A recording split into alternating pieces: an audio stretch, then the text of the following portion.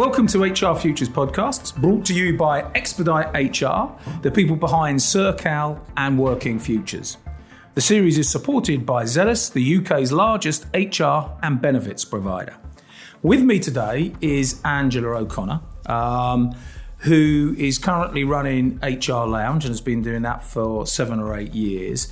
Prior to that, she was HR Director at the National Policing Improvement Agency, Crown Prosecution Service, Enfield and Hackney. So very much a public sector HR Director. So welcome.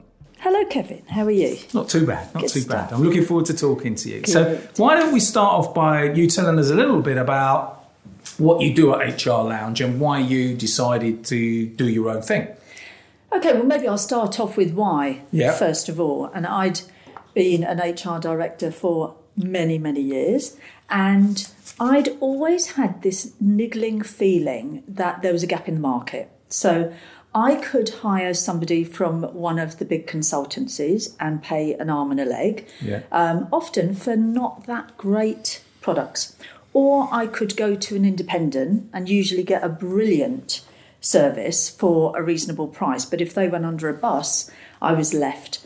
So in the back of my mind for many years, I thought, I'd love to be able to connect with an HR service run by HR people, but HR people who've been out there and got their hands dirty. Okay. And have a track record of success. So that's why I started up the organisation when I had enough of corporate life. Okay. So the decision was you saw the gap in the market, but also you most probably thought, I want to do something different. I want to change. Yeah, and like many HR people, we're really rubbish at looking after ourselves. So I just had this odd feeling going for interviews. I'd been at the MPIA for 5 years. I'd go for interviews, meet really charming boards of organisations. They'd offer me money to do stuff, but I just wasn't excited. And all of a sudden it dawned on me one day, maybe it's time for something different. So I spent a bit of time thinking things through and then decided it was the right thing to do. So jump off the cliff, start something up. And I'd worked in recruitment agencies many, many years ago. Yeah. So there was a bit of a fit in terms of what So you had that sort of commercial background. Yeah. So tell us about what does HR Lounge do? What services do you provide and to whom? Yeah, it's changed over the years. Initially, it was very public sector because that's my background, that's where my reputation is, that's where people know me. But over the years, it's grown, and we now have probably, I'd say about a quarter of our clients are private sector. Okay. Very broad in the public sector, from policing, health, central, local government, charity sector. Okay. And the sorts of things we do really come under 3 headings. So the first one I'd classify as development. So that might be running leadership and management development. It might be working with HR teams, reviewing what they do. So it's all about moving organisations forward through developing individuals, teams, changing the way things happen. The second thing is what we kind of call the things that go bump in the night. So stuff that goes wrong. So we deal with a lot of investigations, grievances, disciplinaries. We deal with whistleblowing, mediation. And so, and this is when an organisation wants a third party, some independent view of what's going on. It could be crisis management. I know if my phone rings after 10:30 at night, I'm likely to be in the car in the dark in the morning going somewhere to deal with something awful. And it is for organisations. Most organisations don't have either the cash or the ability to have high-level resources constantly within the organisation. They need that objective view. They need stuff sorted quickly. Yeah. The third element of the business is the coaching and development side for individuals. And that's where I spend a lot of my time coaching individuals and working with boards. Okay. And you said it's changed over the sort of 7 or 8 years. So where did you start? And, is it moved more towards the coaching or did it start with all the sort of disciplinary and the investigations and then into the development? Just tell us a little bit about the sort of journey. Yeah, investigations was always quite a big part of the business. Slowed down a lot when tribunal fees were introduced because I think people took their foot off the gas and thought, excellent, we don't have to do any more work in this area. But of course, all of those complaints and unhappiness got backed up. So we're dealing with all that now. So that's really busy. The coaching side has just grown and grown and grown. And that we don't advertise, so everything we do is on recommendation. We also do quite a lot of development work with organisations who feel just a bit stuck. And rather than have another boring away day, another standard management development programme, we'll work with them on what they really want to achieve. So my interest is getting them where they need to be as an organisation based on what their service users and customers want. So tell us about the best things about doing what you're doing and potentially the things that are the downsides. So I suppose there might be other people out there, senior HR people, thinking at some point I might go and do my own thing. So having done it for 7 or 8 years, there are bits I'm sure that you love and there are fantastic elements of it. And there are things that I'm sure you miss or, most probably a little bit of a downside. So tell us about the ups and downs of running your own business. Yeah, the ups, no ridiculously long, boring, waste of time meetings. I just don't do meetings. I love it. No boring, process-driven stuff apart from what the government makes us do. I love that. I can't believe how much time is wasted in organisations by nonsense. I don't miss any of that at all. I love virtually everything about it. I love the relationship we can have with clients by doing really good work because you're not dealing with the nonsense, because you're not dealing with you're not there day to day, politics. You can really enhance the quality of the work. And so I find, like most people who are in this kind of business, you really enjoy working with different organisations. You like the clients, the context, continually doing something different, feeling as if you're making a difference for individuals. I love the flexibility. I travel a lot. And so I need to be able to shift packages of work. And I love the different people that I meet. There are no downsides. None at all? None. Do you not miss belonging to an organisation, the social stuff? No, because I've got lots of friends and associates. I mean, I've been around a long time, as you know. I have many, many friends and associates. I was at Personnel Today Awards the other night, and that was just so lovely to catch up with loads of mates from different organisations. So no, I have many and enough friends. Thank you very much. So tell us about right at the beginning of your career. How did you end up in HR? How did you set out to be an HR professional, or was it something you fell into? I think most of us fall into it. Very few of us wake up and decide to go into HR. I was working in recruitment, and I really enjoyed that. But with recruitment, once you've done it and you've got to a certain level in it, it's more of the same. So I'd been in recruitment for about 5 years, and it was my mum kept saying to me, please get a sensible job and you should go to the council and you'll get a great pension. And anyway, to cut a long story short, a job came up in Haringey Council, which was my local council, and it wasn't HR, this is a long time ago, it wasn't even personnel, it was staffing. Oh, yeah. So I went in and it was actually turned out to be an amazing job. And it was, once I'd started to learn more about HR, I worked with all the community groups in Haringey. Fantastic. So they couldn't afford HR advice. So I'd go round and see them individually. The only problem with it is that I just ate so much, because every time you went to a voluntary group, they'd say, you're too thin and you must eat. So I'd go to the Asian women's group and they'd feed me. Then I'd go to the West Indian Centre and they'd feed me. But I had a wonderful time doing that. It was fantastic. And then I realised that I needed to get some qualifications. So I did that. And then gradually I thought, so you you progressed that Haringey, yeah? And then did you get the head of HR there, or did you go to Hackney to get that job? I had some great opportunities at Haringey. This is when councils would fund people to do qualifications. And they were wonderful in that sense. And then I had my first child, and then we had a slight disagreement because they wanted me to come back full-time 3 months after my first child. Okay. And I wasn't going to be doing that. So we had a slight disagreement, and I went off in a huff to Hackney as a job sharer. Worked with somebody, this was 30-odd years ago, worked with somebody. That must have been quite rare then, even in the public sector, job sharing. That's what the job was building job sharing as a concept. Oh, I see. And spreading it across the public sector. And my job share partner was a man, and he job shared for religious reasons. He wanted to spend his other part of the week thinking about and studying his spirituality. And we had a great time. So I loved that, and it enabled me to spend time with my daughter. I didn't do it for that long, probably about a year, job sharing, and then another job came up. And we were going to apply as a job share, and then he decided not to at the last minute. And I started looking at the money and thought, for a little bit extra time, I could earn double the money. So I did that. But it was a really good experience. And since then, I have been such a fan of job share. And there's still not enough of it. No, I think that's fair.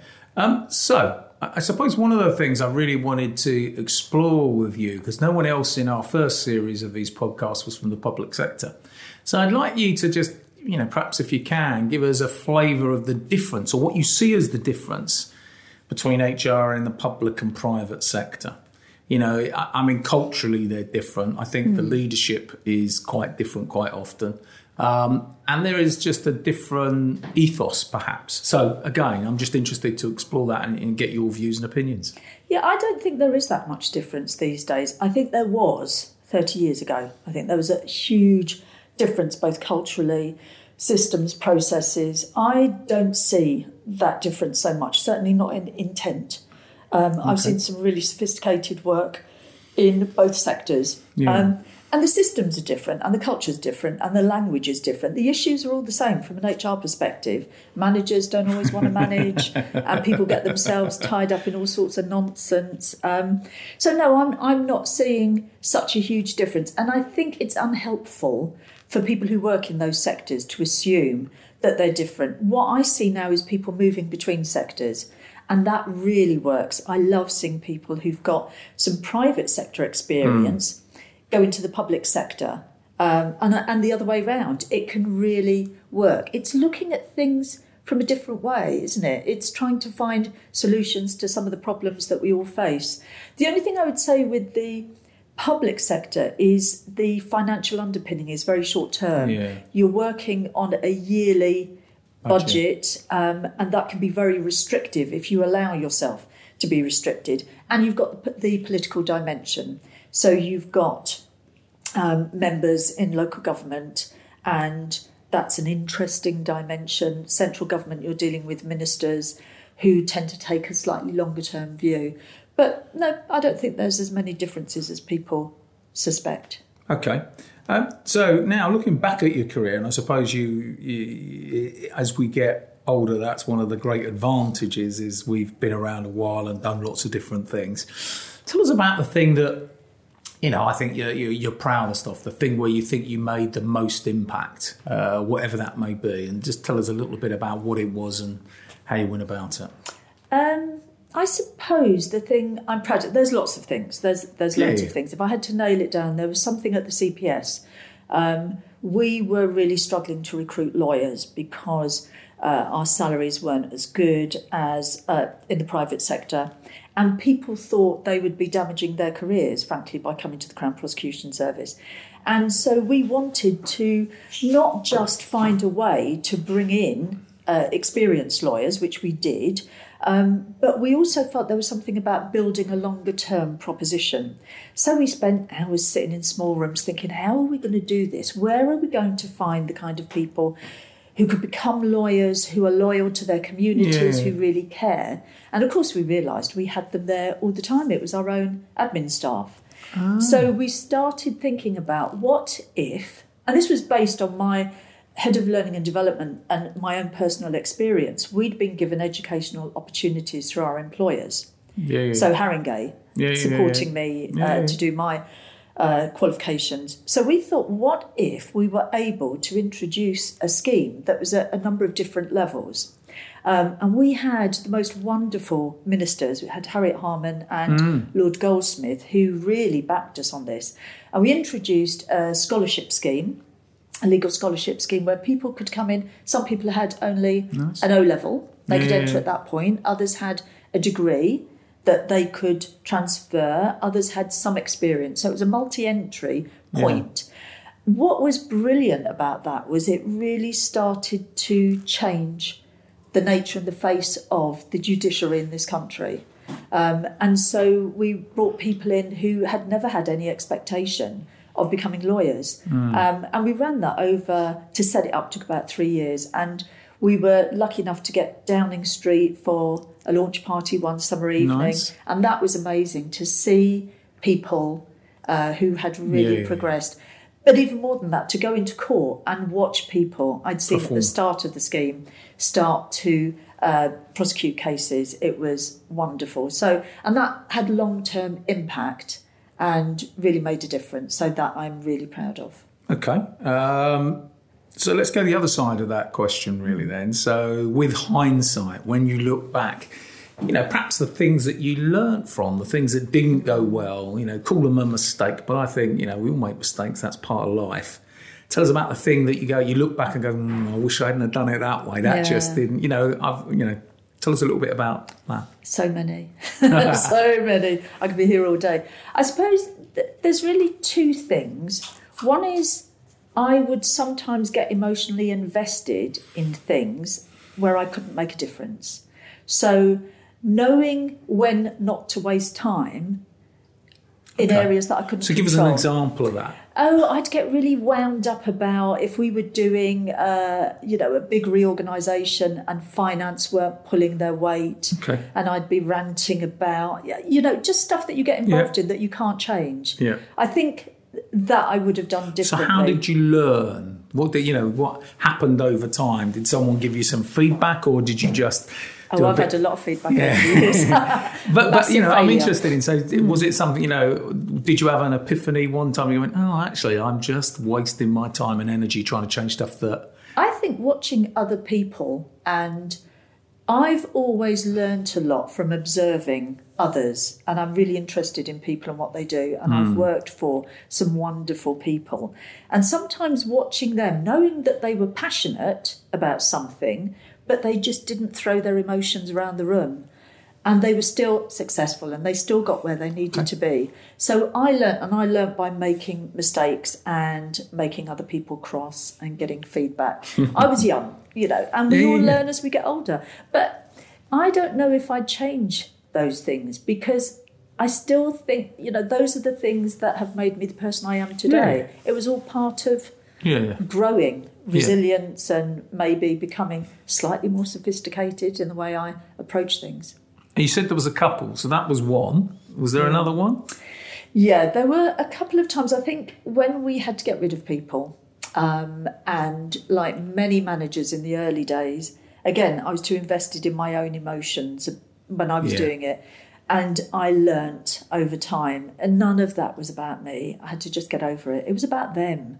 And once you detach yourself from that, not in a negative way, but once you understand it's all about the other person, and you can step back and you can get over yourself, it can really change things. So I think those are the sorts of things that, Okay. It's like confession, this, isn't it? Yeah, it is a little bit. I mean, again, I'm keen. So one of the things I suppose I am interested in is, you talk about what you're doing at HR Lounge, often doing restructurings, helping organisations think about their organisational design and stuff. And I'm sure you did a lot of that as an HR director, which is, getting the right sort of culture, processes, structures in place. So tell me a little bit about whether you think HR have the skills and should be playing a central role in this, because I suppose I've asked this question of many people, and I think most people say yes, we should be, but perhaps we're not as good as it as we could be. But I'm interested in your view. So I suppose the question really is, should HR be leading organisational transformation? I would say not necessarily. It depends on a number of things for me. One is the context. What is the change that you're trying to make?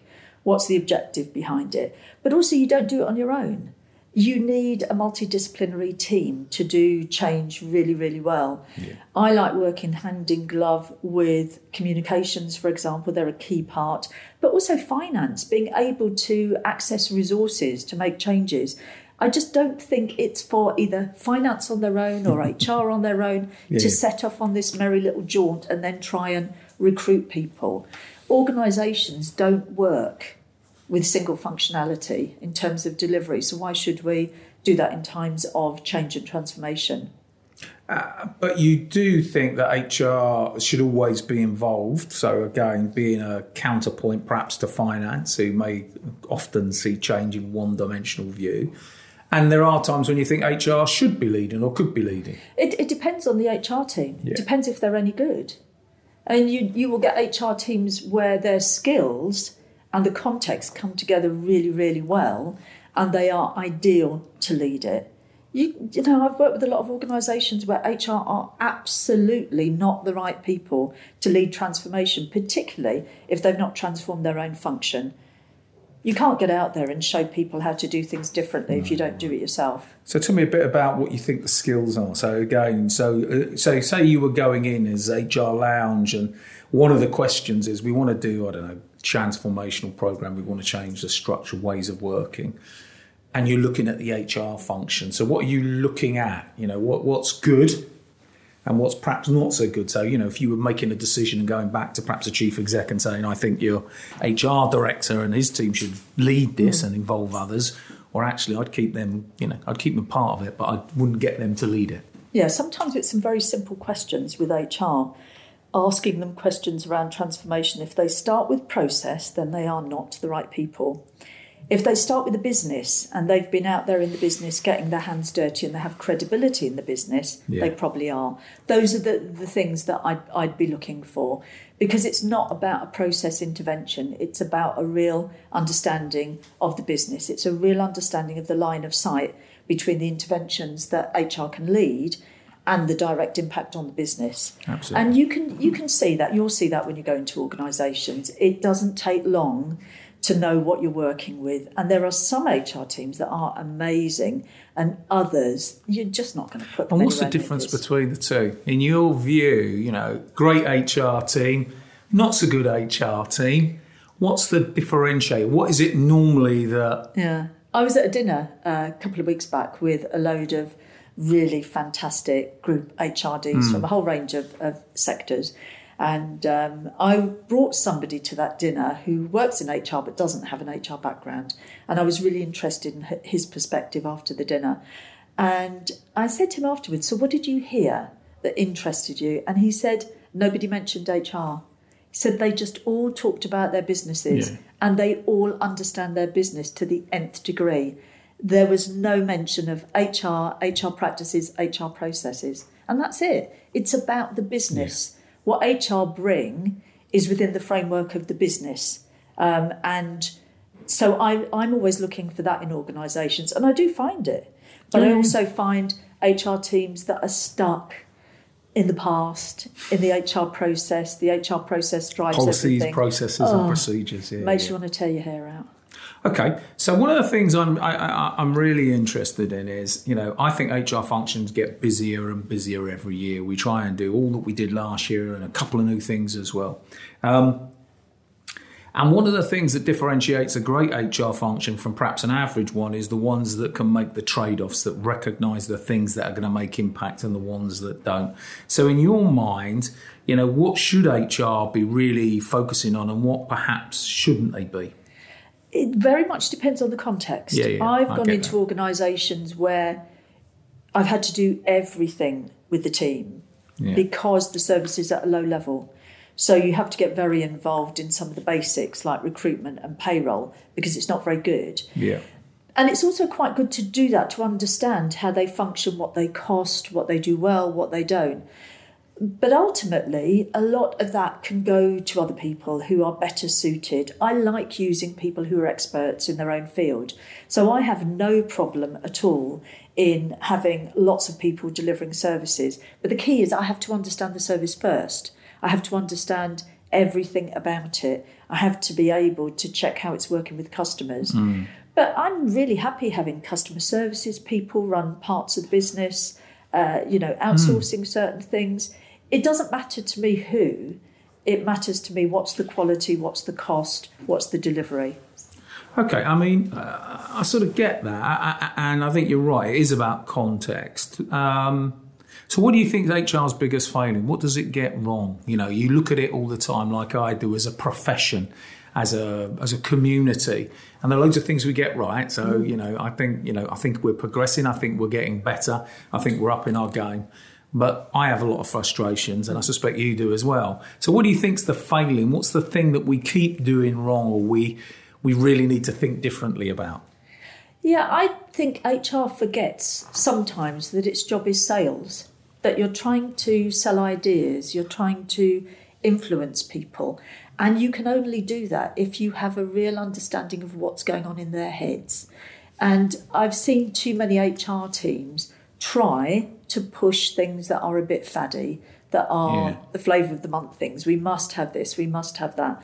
And none of that is relevant. It's about the context. So I like people, and the people I see who are really successful are emotionally intelligent, they understand their business, and everything else that they bring from their HR toolkit comes after that. So there's something about getting the timing right, the progression right, but really understanding the business. Where I think HR teams can go wrong is if they stop learning. And that's where I get really frustrated and disappointed if I go in to an HR team and they're not learning, they're not educating themselves, they're not curious, they're not going to other organisations. They think that all learning is within the four walls of their organisation. I mean, I think you're absolutely right. I think it is about learning. It is about development. So what is it? Why do some HR people progress and keep learning and keep developing and others don't? What is it? Is it the individual? Is it just their spark, their curiosity? Or is it getting the right support, the right mentor, someone that shows them how it can be different? I'm interested in this because I think there's going to be a lot of people listening to this podcast sort of in their mid-career that are thinking about, I've been in HR for a few years. Should I stay with it? Well, how do I grow? How do I become better? How do I become an HR director? For some, it's about their preference, a natural preference. But for others, it's very much about having someone give them a bit of a boot up the bum or permission to keep on learning and permission to keep on growing, because people get stuck in a bit of a rut. They're getting up, they're going into the organisation, their lives are complex and difficult, and there isn't enough time. Everyone says that, there's not enough time. But we've all got the same 24 hours, and sometimes working with somebody to restructure that a little bit, and also understanding what people's aspirations and dreams are. What do they want out of life? If they keep on just doing the same stuff, they're never, ever going to get what they want. And that means not just hard work, but learning, curiosity, trying different things, connecting with other people in different sectors, in other businesses, in other parts of the world. That's what will make a difference. Okay, on that really quite useful and I think insightful view about what HR people need to be doing different, we're going to take a couple of minute break. We'll be back for the second part of this podcast with Angela O'Connor, who is the founder and chief exec of HR Lounge. Back in a moment.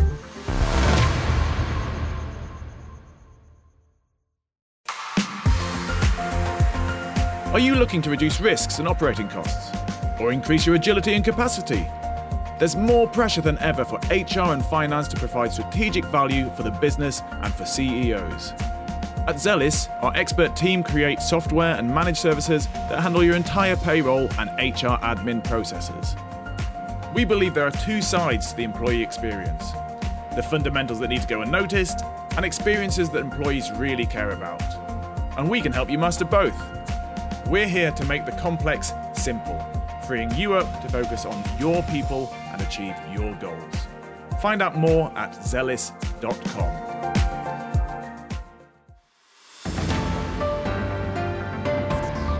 Welcome back to the second half of this HR Futures podcast. With me today is Angela O'Connor. In the first half of this podcast, we talked a lot about her choice to set up HR Lounge, which is a consultancy coaching organisation that she runs. We also talked a lot about the difference between public and private sector, some of the things that make HR successful and some of the things that perhaps we need to think about if we want to add more value. So, tell us a little bit about, if a young person comes to see you, Angela, and said, I'm thinking about a career in HR, perhaps they've been at work a couple of years, what advice would you give them? What would you be saying to that individual? And how would you construct giving them some personal advice? I think I'd probably say to them, don't start in HR, because I think HR is a profession that works with other parts of the business, and so you need to understand the business. And I always think it's a bit of a worry if someone goes straight from university into an HR role. They've never touched anything. They've never been out there. So I'd say get out there into the business. Try a number of different things. Go on a graduate scheme. If they've got a degree, there's some fabulous graduate schemes where you can work in all parts of the business. And then go into HR later. But yeah, I'd say start with something else. I mean, one of the things I suppose I'm interested in is I'm not sure that HR gets the brightest and the best. So, you mean apart from us? Apart from us too, yeah. No, but I do think that, if you think about it, we've got to compete for talent against finance and marketing and sales and operations and why is that? Why do we not attract the brightest and the best? Well, firstly, you might agree or disagree with me, but why don't we attract the brightest and the best?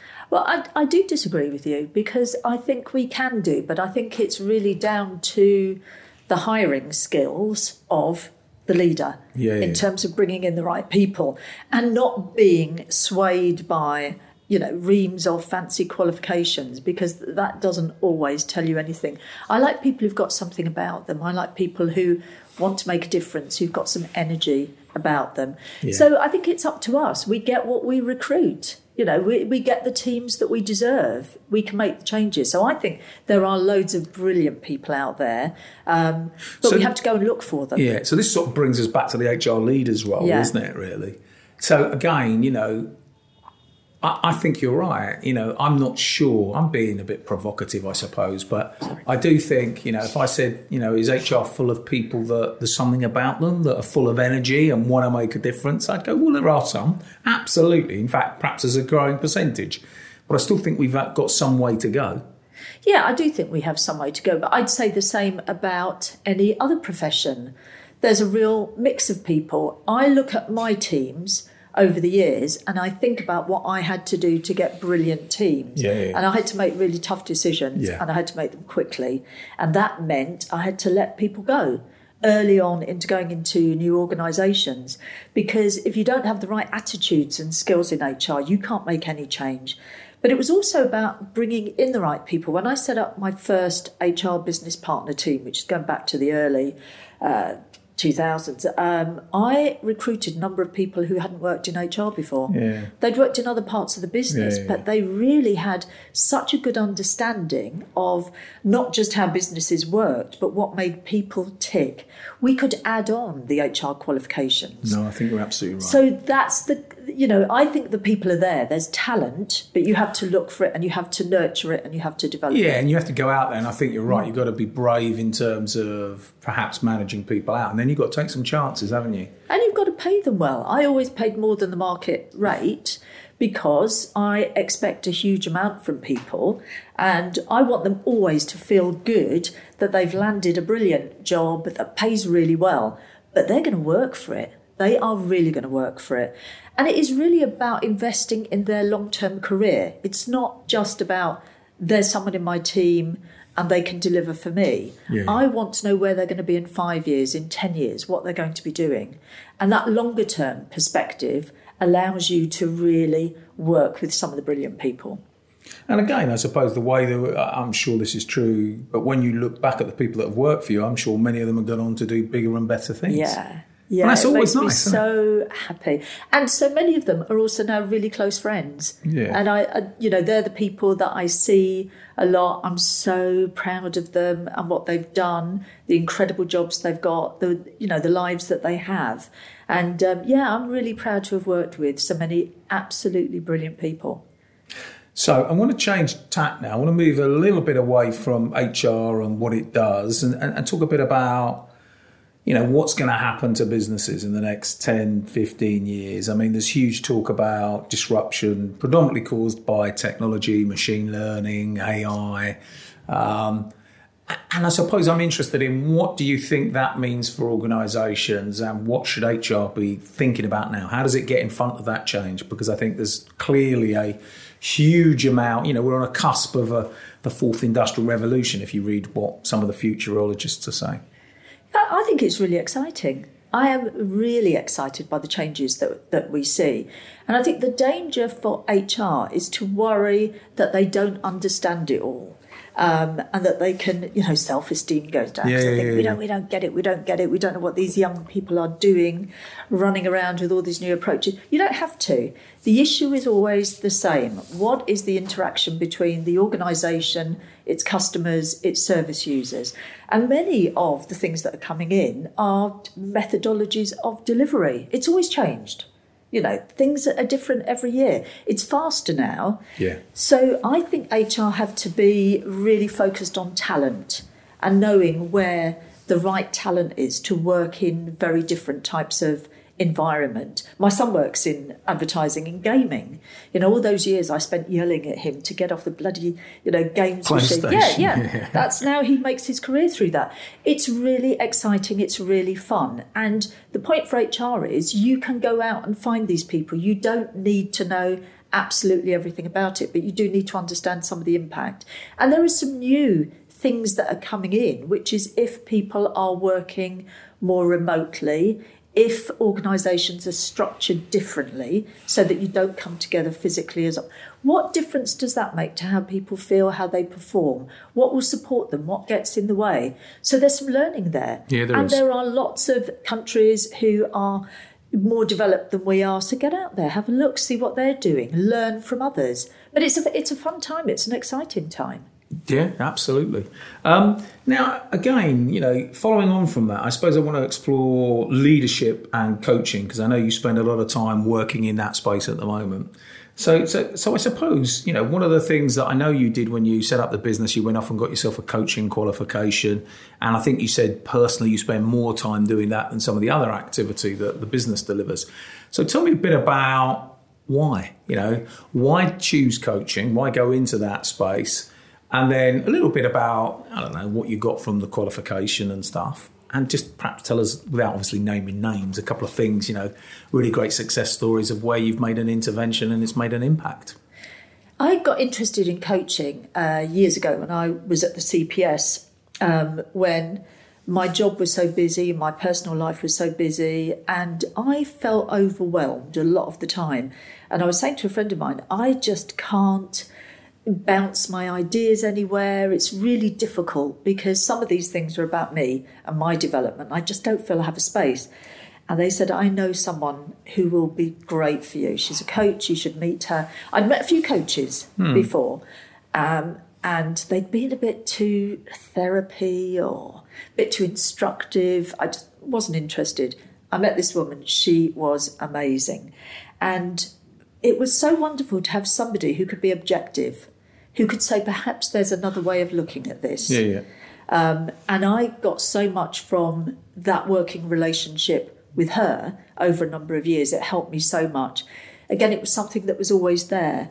I did the qualification, and like any qualification you do, there are bits of it that you think, this is really interesting, and other bits you think, oh my goodness, what is this? Was that writing dissertations and all of that sort of stuff? That bit I hated. Yeah. I hated the writing essay after essay. It just seemed like a bit of a waste of time. But I did it, because you have to get the certificate at the end of it. And I did learn a lot, but I learned more from the kind of going practical off tangent a bit and the practical.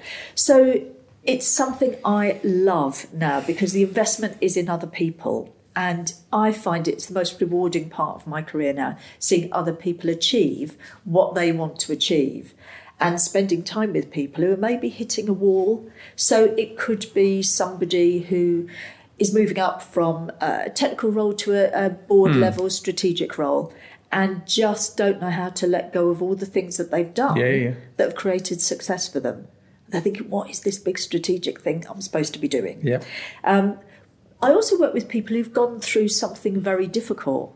So we will work with people who've been disciplined, people who've had a crisis, all sorts of things like that, people who might have been off work for a long time, being ill, and they're coming back to work.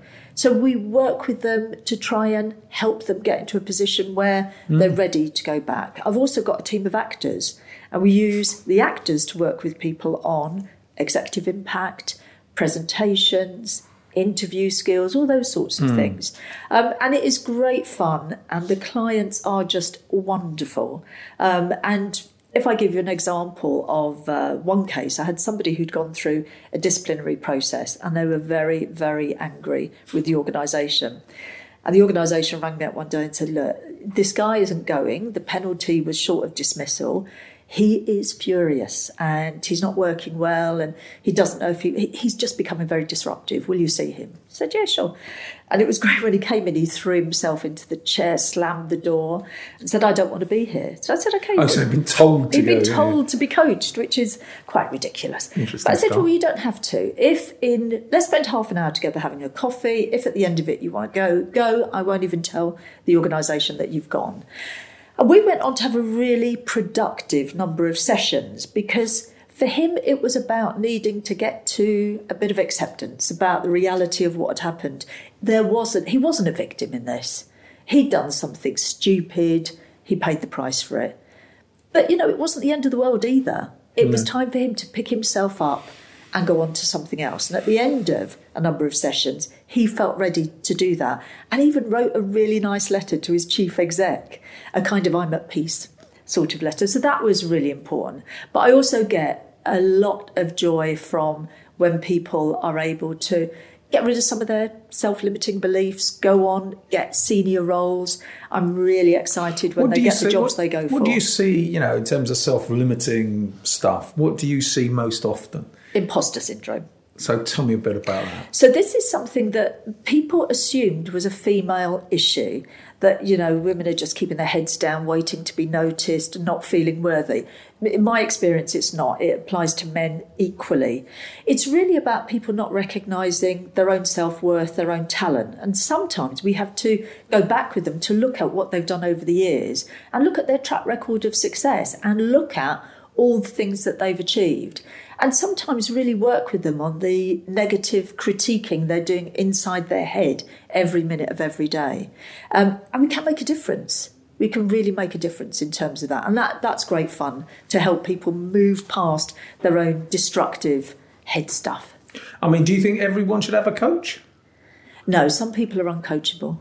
Ooh, tell me about that. So who's uncoachable? I've met a few.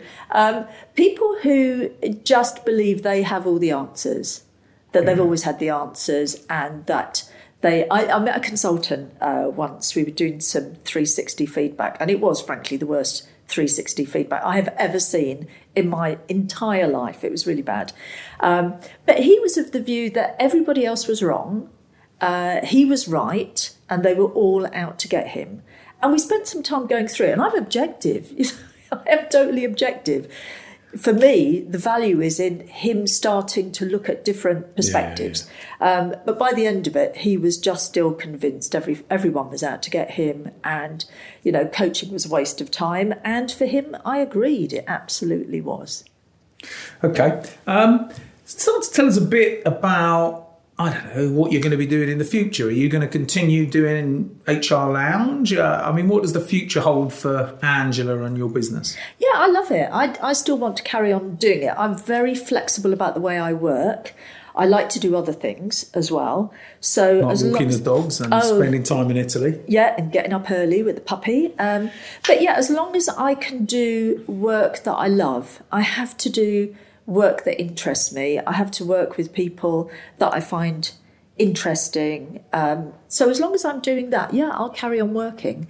It's changing every year. I get interested in other things. I get asked to do some very interesting things. Give us an example of something different you're doing at the moment. I did something with a company recently, which was a bit of crisis management. I can't talk about the details because I don't want them identified. But we had to deal with something very difficult that happened in the workplace, and the people who were left behind after this very difficult scenario.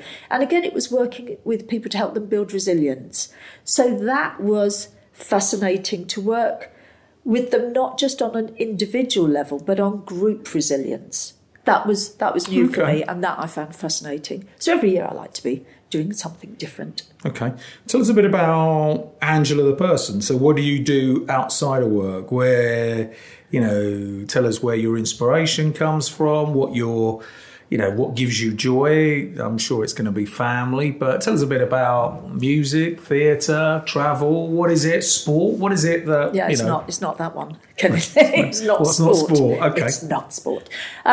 As you know, I was up at 5 this morning with my puppy. I've got 2 dogs. I adore them. I'm a recent dog owner. I've had to wait years to be in a situation where I'm more flexible with my time so I can have dogs. And I adore my dogs. So I love travelling with the dogs. I love being outside with them. They're just gorgeous. I've got 2 gorgeous children and a lovely husband as well. So family is big. Yeah. It's very big on my agenda. Travel is important. We are in Italy part-time, so I tend to be in Italy 4 or 5 days a month, and then for much longer periods at other times of year. And then I like to do big trips. Last year was India. South Africa is coming up. We love travelling.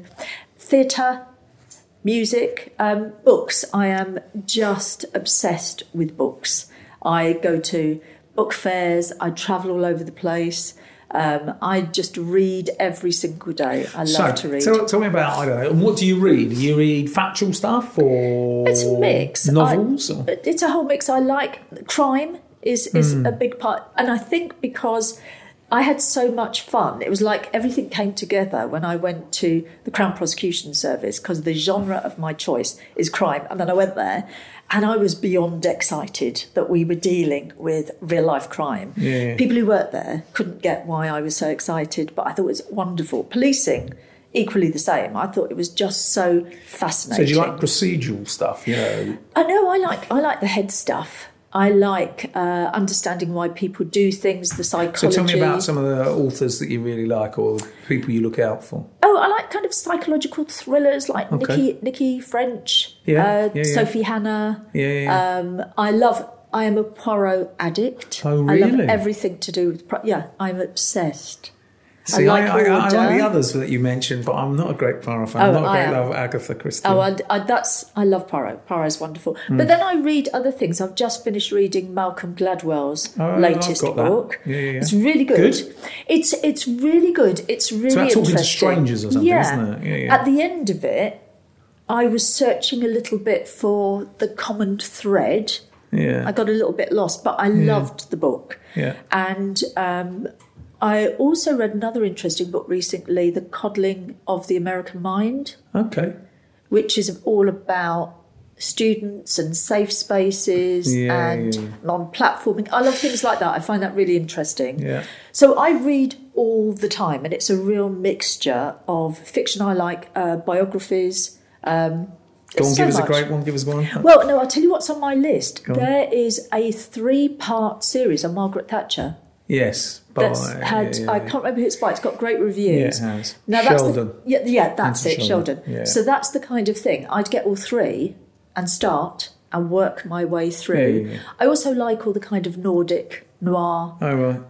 Joan Nesbo and all of that stuff. Yeah, love that. And also, people that are less well known. Yeah. I love going back to the start of their writing and then going all the way through. Yeah. So I have so many books yet to read. So I nearly always have about 60 or 70 books waiting to be read. And if I had an addiction, that would be it. It's my Amazon and Waterstone habit. Yeah, I'm not dissimilar actually. Could be worse. Do you know Reggie Nadelson? Have you ever read any of hers? Reggie Nadelson. No. Have a look at that. You'll like those. I will. Yeah. I will. Yeah. So I think that brings us to an end of our podcast.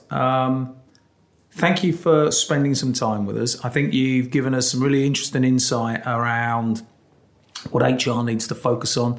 I think in particular, I like the piece around the coaching because I think that is, a discipline or an opportunity for organisation to develop levers to resolve problems that sometimes organisations and individuals get very stuck. So I think you do need interventions, and I think having people like yourself that have been there and done it and have got the skills and capability is most probably something that I think you'll most probably be busy till the end of your time doing that, because I think it's a a fantastic opportunity to make breakthroughs and to develop people. So thank you for spending the time with us. I've enjoyed it, and I think our listeners will have as well. Thank you, Kevin. It's been a pleasure.